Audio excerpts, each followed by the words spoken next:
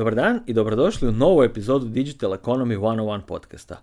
Ova će epizoda biti malo drugačija od ostalih, zbog toga jer sam odlučio nakon svakih 10, odnosno 9 epizoda napraviti mali presjek onoga što smo imali do sad prilike čuti, a i ono što nam slijedi. Emisije ovog tipa će imati 4 dijela. Prvo će biti uvod, kroz koji sad prolazimo, potom će uslijediti odgovori na pitanja koje mi postavljate, pa ćemo krenuti na presjek proteklih 10 epizoda i kratko najaviti buduće epizode. Prije svega, drage prijateljice i prijatelji, drage slušateljice i slušatelji, puno vam hvala za svu vašu podršku, slušanje ovog podcasta i sva vaša pitanja i sugestije. Ovaj naš podcast Digital Economy 101 koncipira se prema temama koje obrađujemo, za koje smatramo da su relevantne, kako u uvodnoj špici kažem, u svakoj branši i neizostavne u svakom poslovnom poduhvatu. Satya Nadella, generalni direktor Microsofta, je u svojoj knjizi Hit Refresh rekao, to jest napisao: naša industrija ne poštuje tradiciju, ono što poštuje jesu inovacije.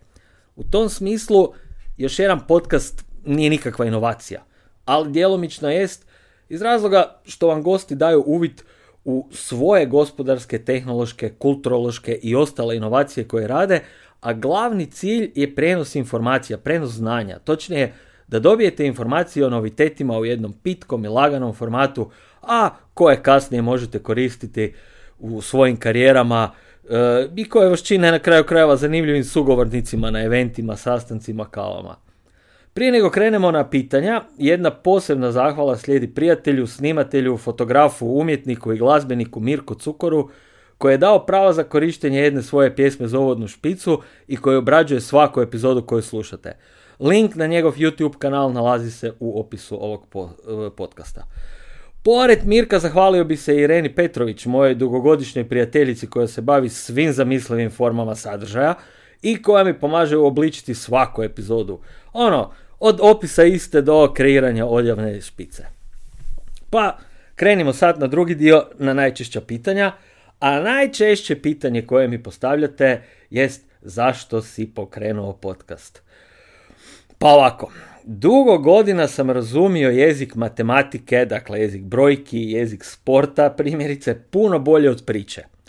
Ali format podcasta je nešto što mi zadnjih godina izrazito odgovara. Podcaste slušam, pa tako i audio knjige, recimo kad šetam svog psa, kad vozim bicikl, kad trčim, kad vozim auto.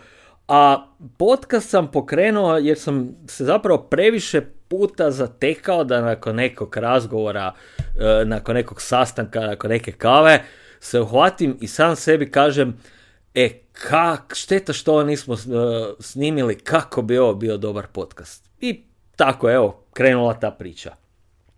Motivaciju, iskreno, su mi dala dva komičara koje jako volim od djetinjstva, to su Steve Martin i Martin Short, koji su debelo u svojim 70-ima zajedno sa Selenom Gomez pokrenuli seriju Only Murders in the Building. Toplo preporučujem da ju pregledate i odmah će vam biti jasno zašto i čemu podcast, a pritom ćete se i super zabaviti. Drugo pitanje: zašto ne snimaš video podcaste? Pa ovako, naziv podcast, sama riječ podcast, je složenica od riječi iPod i engleskog pojma broadcast, što znači emitirati. I na samom početku podcasti su bili isključivo u audio formatu.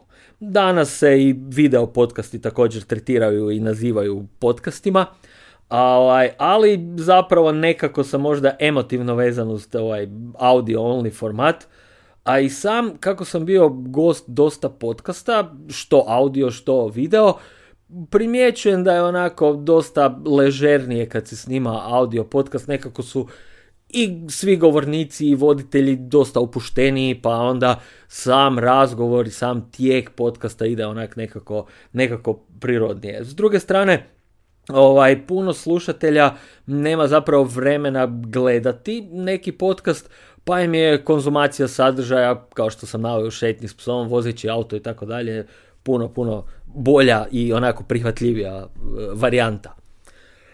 Dalje pitanje: zašto ne ulazimo u dubinu svake materije? Pa, zato jer bi onda epizode trajale po nekoliko dana. Znači, ponavljam, cilj podcasta, to jest epizode podcasta, je prijenos informacija. Spoznaja o tome koliko je neko područje digitalne ekonomije važno, možda da malo produbite znanje, da primite informaciju da to uopće postoji. Tako da nivo informacija koje dajemo u emisijama su zapravo informativnog karaktera, a ako želite ući u samu dubinu materije, uvijek možete kontaktirati svakog gosta. Vjerujem da će biti izrazito sretni kad ih kontaktirate i da će vam vrlo, vrlo rado odgovoriti na vaša pitanja. Dalje, zašto nema tema iz digitalnog marketinga i e-commerce čime se bavim zadnjih 19 godina? Pa ovako, ideja je bila da budu teme, a isto tako je teme, dakle, iz digitalnog marketinga i e-commerce, a isto tako je ideja bila da barem imam prvih 5 epizoda koje se ne tiču e-commerce i digitalnog marketinga. Ovako, kako stvari stoje, sad će biti 25 takvih epizoda, ali pazite, nijedan aspekt, nijednu temu digitalne ekonomije ne valja gledati zasebno. One su toliko međusobno isprepletene i toliko se nadopunjuju da uvijek moramo gledati cjelinu, uvijek moramo stvari, pogotovo u digitalnoj ekonomiji, gledati i pratiti na jedan holistički način, dakle moramo sagledati cjelinu. I zadnje, najčešće postavljeno pitanje jest čemu kombinacija hrvatskog i engleskog, zašto sve ne radiš na engleskom jeziku? Obzirom da živim u Zagrebu i najviše posla obavljam u Hrvatskoj, tako imam i najviše kontakata u našoj regiji, pa je ideja bila da podcast bude na hrvatskom jeziku.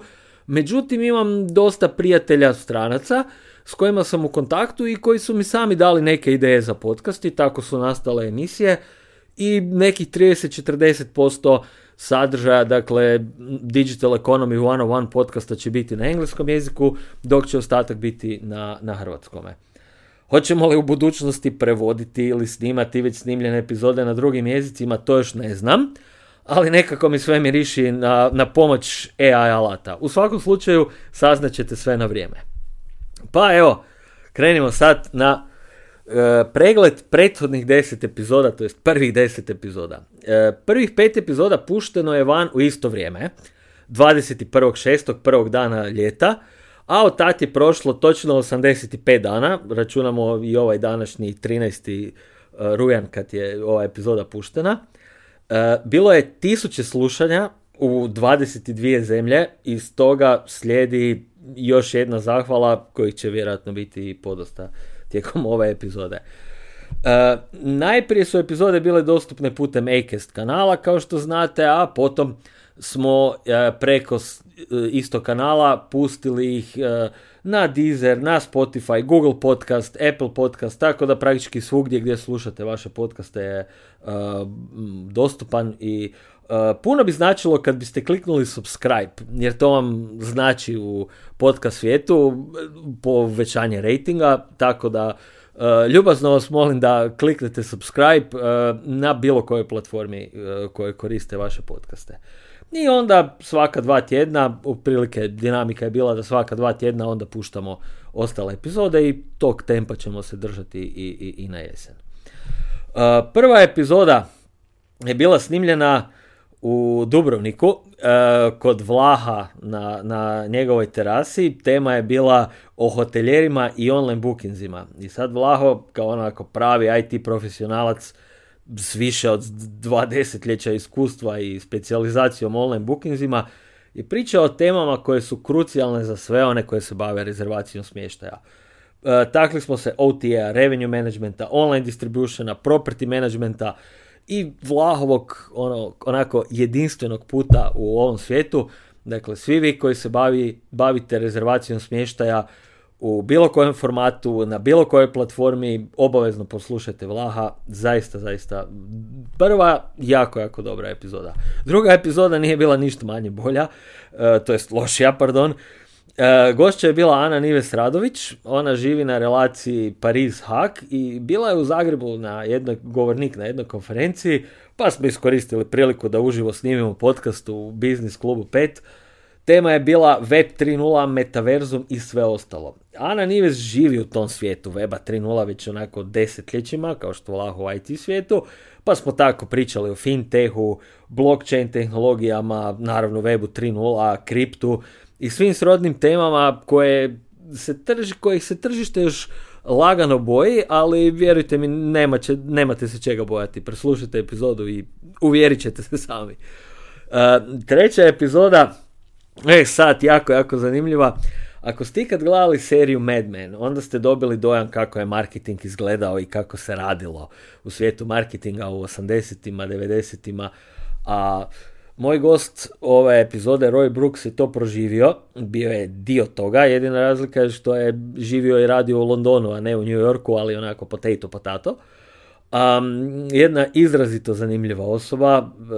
Roy je u svojim srednjim 60-ima i on je lani, dakle u kolovozu 2022. godine, doputovao iz Kings Lyna, gradića nekih 170 km sjeverno od Londona gdje sad živi, do Zagreba biciklom. Jedini dio puta koji nije vozio je bio preko La Manša, tu je išao trajektom, trebalo mu je točno, ako se pitate koliko vremena vam treba ako idete biciklom do Kings Lyna, Royu je trebalo 3 tjedna i 1 dan, dakle 22 dana, i taj put bi mogao biti sam podcast za sebe. Uhvatio ga je toplinski val u Francuskoj, pa je spavao danju, vozio noću, a kući se vratio vlakom. No, da ne duljimo, tu smo epizodu snimili video pozivom. Roy, stari marketingaš, danas se bavi održivom ekonomijom i to je upravo bila tema treće emisije. I sad, što možemo napraviti za našu planetu, a pritom ponešto i zaraditi, to su te stvari o kojima je pričao Roy, jer sustainable economy je zapravo tu. Moramo ga prihvatiti na ovaj ili na onaj način, dio smo Europske unije, dolaze nam razne direktive i zaista jedna jako dobra epizoda vrijedna slušanja. Četvrta epizoda nosi naziv Zašto vam treba FinOps, a gost je Dejan Mišić koji je certificirani FinOps trener, cloud arhitekt u Neosu i product manager FinOps alata Cloudvein. Ukratko, radi se o kontroli i smanjenju troškova u cloudu, a danas gotovo da ne postoji firma, organizacija koja nema barem dio poslovanja u cloudu. Dakle, svi mi plaćamo licence, a koliko zapravo toga koristimo što plaćamo. I to je osnovno počelo FinOpsa. Poslušajte Dejana u ovoj epizodi jer on se bavi točno tom problematikom, dakle troškovima u cloudu, a nakon epizode mi je na ručku pri zvoncu ispričao još puno toga, tako da je on jedan od kandidata za follow-up epizodu i puno mu se slušatelja javilo nakon ove epizode. Slobodno mu se i vi javite, jer cloud i cost cloud poslovanja je također vrlo jedna aktualna tema.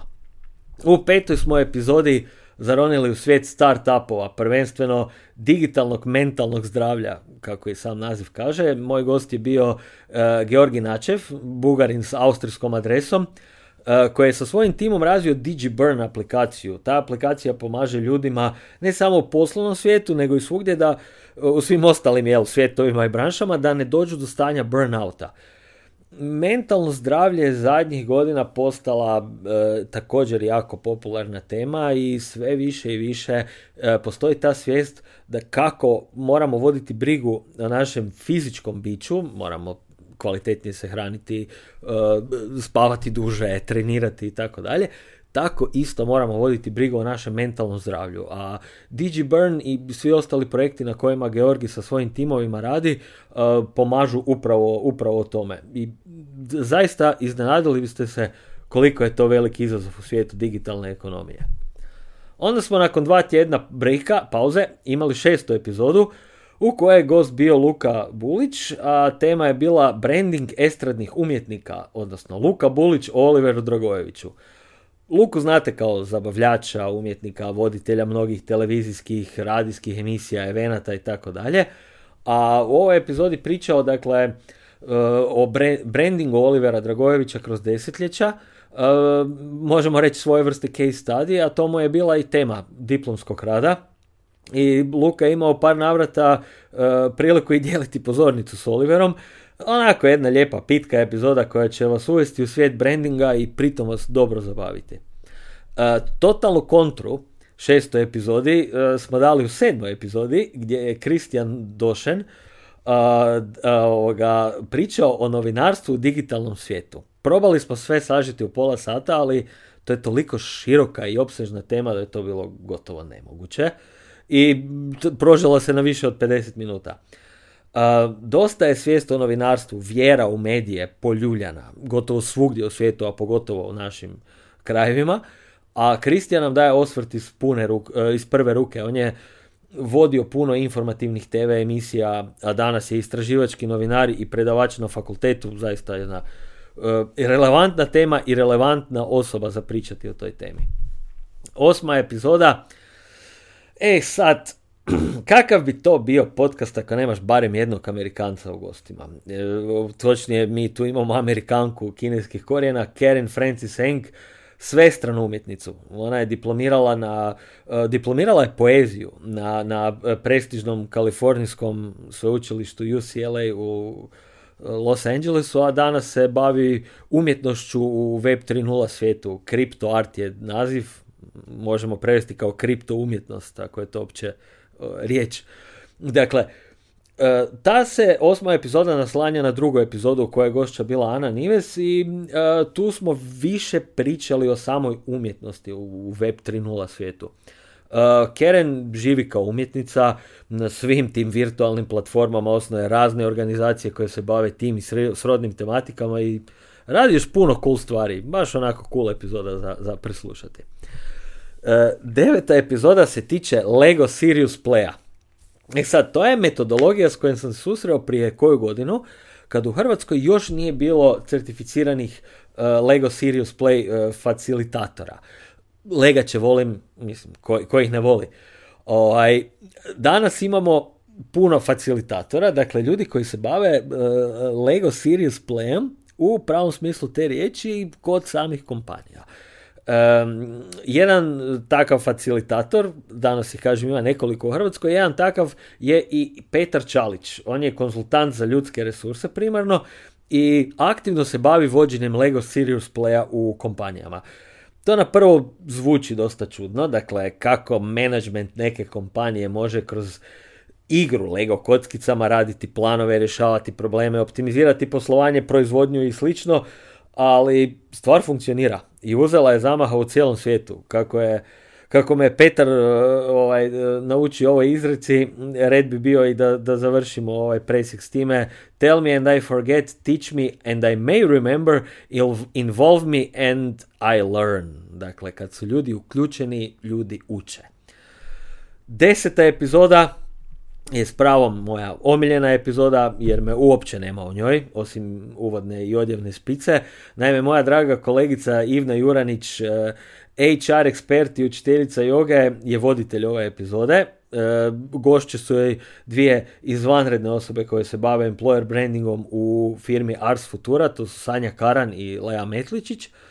Kad podvučemo crtu, u digitalnoj ekonomiji se sve svodi na razvoj i korištenje tehnologije i na ljude koji sve to razvijaju i koriste. Pa su samim time zaposlenici postale najveće vrijednosti kompanije. Bill Gates je još davne 2012. godine rekao da je Microsoft 18 mjeseci od bankrota, a prije par godina je rekao da je svaka kompanija 6 mjeseci od bankrota. A ono što može kompanije izvući iz tog stanja su konstantne inovacije. I to je predmet cijelog našeg Digital Economy 101 podcasta. A kako inovacije dolaze od samih zaposlenika, izrazito je važno da oni budu motivirani i energični. Pa je tako employer branding tu i on nadilazi igranje stolnog nogometa i ping ponga u uredu. A Ivna, Sanja i Lea su u 10. epizodi dale pravi jedan onako case study, by the book primjer kako se radi, kako bi se trebao raditi employer branding. I time smo zaključili 10 epizoda koje smo imali prilike slušati, a što nas sad čeka dalje? U Oscarom nagrađenom filmu Kandidat iz 1972. godine Robert Redford glumi Billa McKeya, kandidata za američki senat, pa su tema filma onako razne intrige koje se događaju u tom političkom svijetu. Film je odličan, toplo ga preporučam svima, doživio je remake i spin-off seriju, a ono što mi je iz tog filma ostalo u sjećanju je ona jedna scena kako uvijek bude u filmovima, onako, obično zapamtiš onu jednu scenu zbog koje ti je film dobar. To je scena na kraju filma kad je, dakle, sve bilo gotovo, sve je prošlo, sav taj cirkus, sva ta ludnica je prošla i on se našao u sobi sa svojim asistentom koji glumi Peter Boyle, okrenuo se prema njemu i pitao ga what do we do now? Što ćemo raditi sad? To je pitanje koje me uvijek proganja na kraju svakog projekta, pothvata, eventa, sastanka, pa čak i treninga. U našem slučaju plan je već tu. U narednih 9 epizoda ugostit ćemo vrhunske stručnjake, jako zanimljive specijaliste, majstore zanata, kako je to bio slučaj u prvih 10 epizoda. Dublje ćemo zaroniti u svijet ekologije, procesa tehnološke i digitalne transformacije, online prodaje, co-brandinga, analitike, a pripremamo i pokoje iznenađenje. Ne želim sad tu biti tajanstven, ali epizode još nisu snimljene, rasporedi gostiju su dosta zgusnuti, mogu se dogoditi neke promjene, sve u svemu bit će to jako zanimljiva i informativna jesen. Kao i do sad, slobodno šaljite svoje predloge, pitanja, komentare, stvarno ih jako cijenim i stvarno me razveseli kad dobijem pravi feedback na podcast, u kojem god smjeru da on išao pozitivnom ili negativnom. I nemojte zaboraviti kliknuti na follow, neovisno o kojoj platformi slušate. I za kraj, hvala vam još jednom na slušanju, na propitkivanju, na ispitivanju i na vašem angažmanu. Nastavite svoja istraživanja uz Digital Economy 101, a čujemo se već idući tjedan u novoj epizodi kad će tema biti ESG u retailu, a gost će biti Fanos, fantastičan momak iz Cipra koji živi i radi u Londonu, a napravio je jednu genijalnu platformu za ESG. Stoga čujemo se već idući tjedan. Hvala vam još jednom na slušanju i budite mi pozdravljeni.